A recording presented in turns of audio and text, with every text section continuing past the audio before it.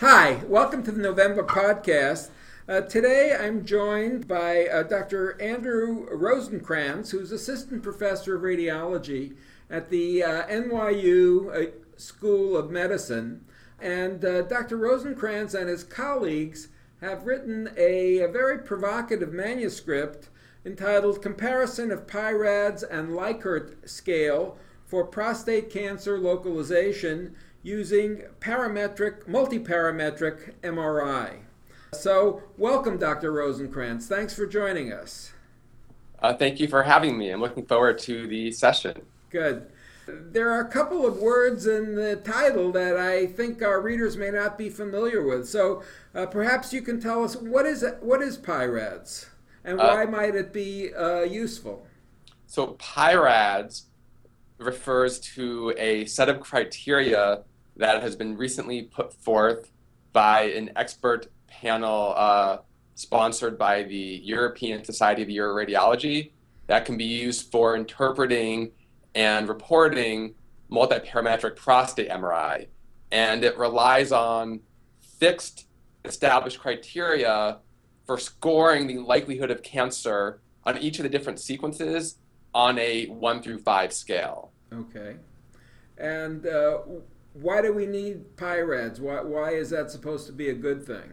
So I think this is something that's been actually a long time coming, and this actually, if done well, has a lot of potential. And I think it's addressing what's been one of the big challenges, maybe holding back the widespread adoption of prostate MRI, and that's been recognized substantial inter-reader variability in how this is interpreted and reported, both between centers and even between radiologists at one center.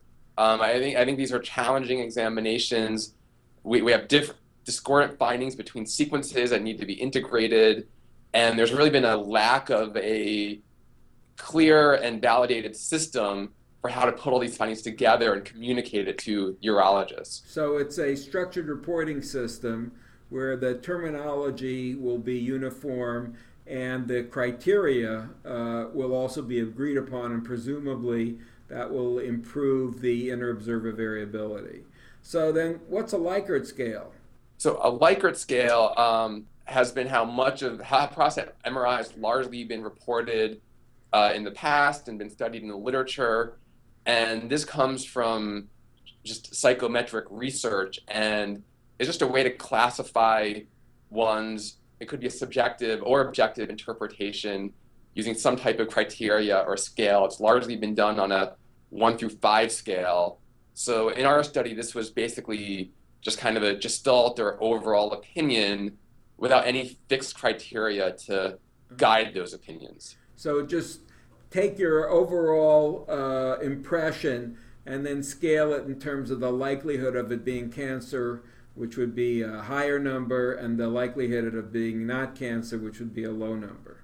Correct. Without having very concrete fixed criteria. Correct. It's just the reader's experience and judgment. Okay. So now we understand what the two scales are, and then the question is, if the scale has been introduced by the European Society, hasn't it been validated? What was the reason that you decided to do this study?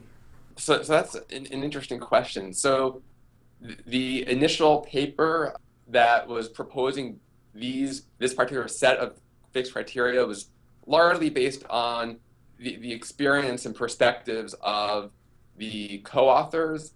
There have certainly been papers in the literature that have validated different criteria for prostate MRI, but this particular combination or set of criteria that has been labeled PI-RADS most recently has not been formally validated. Okay. So that was what we had set out to do. So that the concern is that the criteria may be too narrowly based and may not be broadly applicable, or that the criteria may not be interpreted by readers similarly. Is that the concern? Yeah, well, I think we need to show that other authors or other radiologists can take the criteria in the original PI-RADS publication and apply these to actually interpret studies. The readers in our study were presented with the PI-RADS criteria to the letter with no further modification and asked to apply these, just as, say, a new radiologist looking to start out in prostate MRI may approach it. And did they have any specific education aside from reading the criteria as written?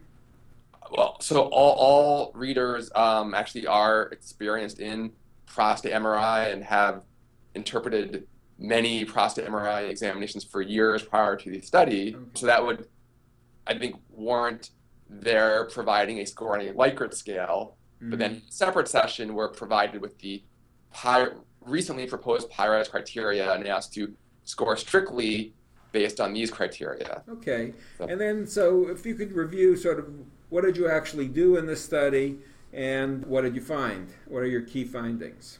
So the three radiologists reviewed multiparametric prostate MRI examinations in 2 separate sessions, using as our reference standard histopathologic findings from radical prostatectomy. And the readers essentially scored their suspicion for cancer in numerous regions in the prostate using either the Likert scale, their just experience and judgment, versus the PI-RADS criteria taken from the recent publication proposing those features. Okay. So it's essentially a head-to-head analysis, and the results were similar for the 2 schemes. Overall, the performance was high. These were 3 experienced readers at a center that does a lot of prostate MRI, and the readers all had multiple years of experience. No trainees were readers in this particular study. And there wasn't, just looking across the entire prostate, all the different regions together, there really wasn't a big difference in performance for one reader. The 2 systems overall performed similarly. One reader did it slightly better with Likert. The third reader did slightly better with PI-RADS overall. So the findings didn't strongly show better accuracy for the PI-RADS versus the Likert scale for these readers. Okay, and you mentioned that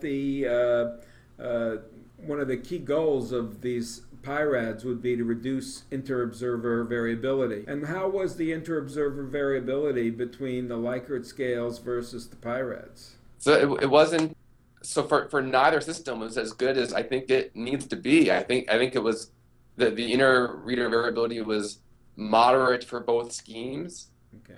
Looking across the entire prostate, all anatomic regions, there wasn't any sizable difference. Again, just moderate variability, and I think further work is still needed to improve it further. One thing I would add, though, is that these were radiologists all from the same center, right. So that could have bolstered the variability of the Likert scale, potentially with radiology. Reduce the variability? Yeah.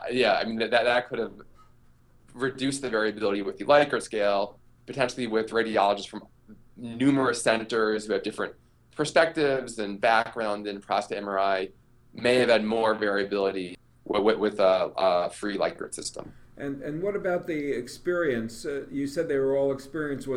That's another source of variability potentially, and is it possible that your group of readers were too experienced, and that if you had more readers with more varying experience, one scale might have performed better than another? Absolutely.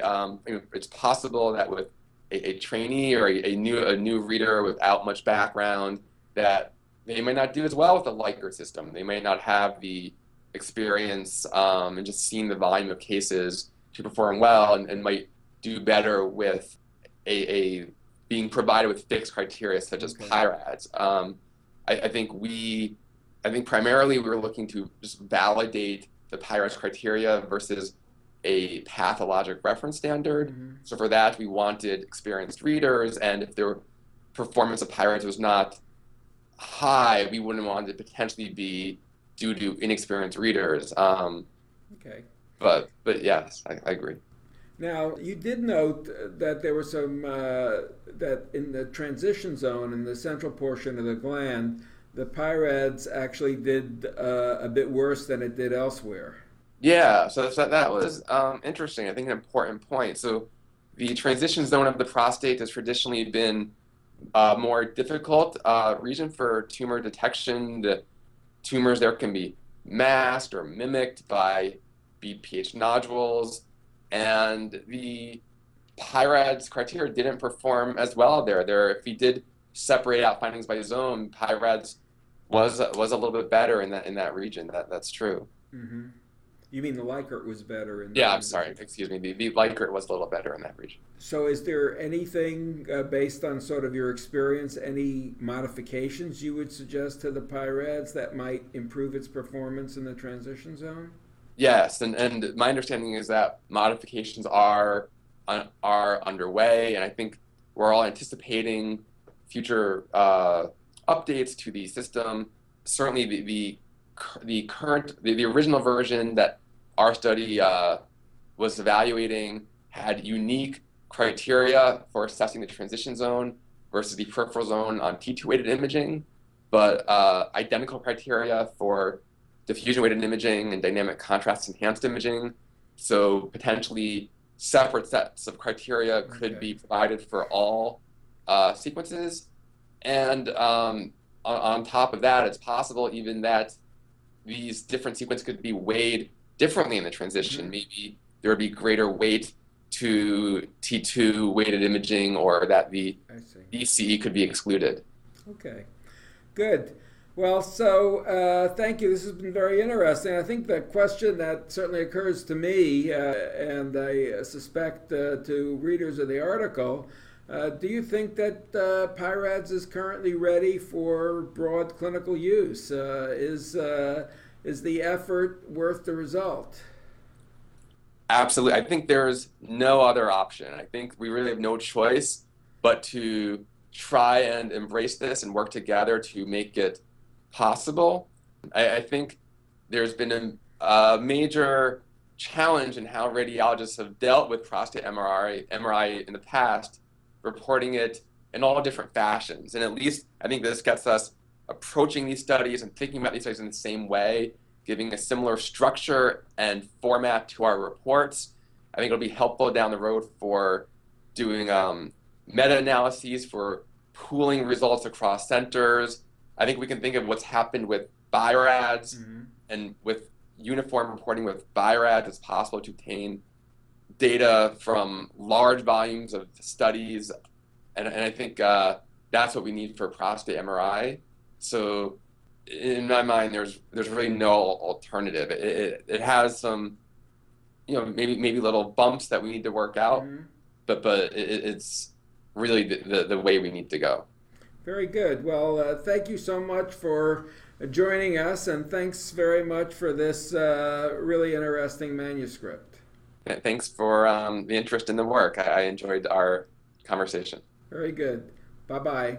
Bye.